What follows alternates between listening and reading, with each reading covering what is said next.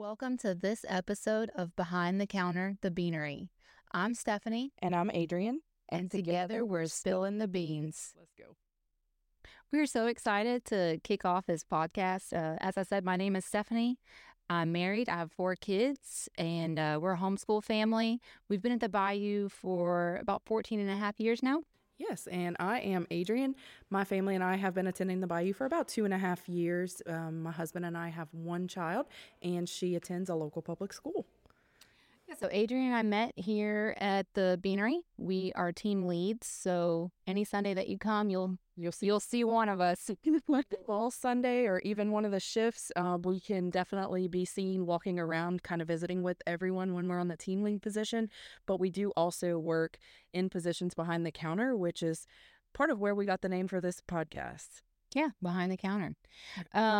So yeah, we love meeting new people. We love learning your orders, memorizing some of your orders. Some of y'all get the same thing every Sunday, and so I find that interesting, and some people switch it up. But we just love getting to see new faces and learn some new names. And also, even behind the counter, we have way too much fun.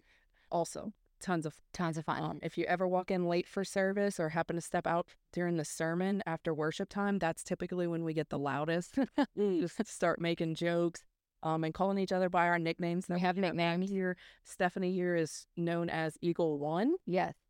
And Adrian's Triple Steam. So if you want to find out how we got our names or what our other teammates' nicknames are, be sure to stop by, ask us some questions, and we'll definitely have some funny stories to tell.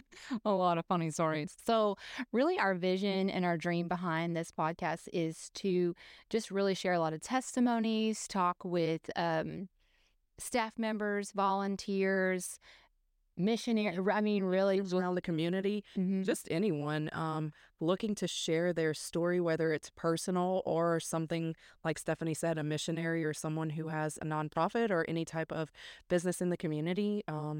We definitely want to learn more about just people who attend the Bayou, what you do, and how you make a difference in the lives of those in Acadiana.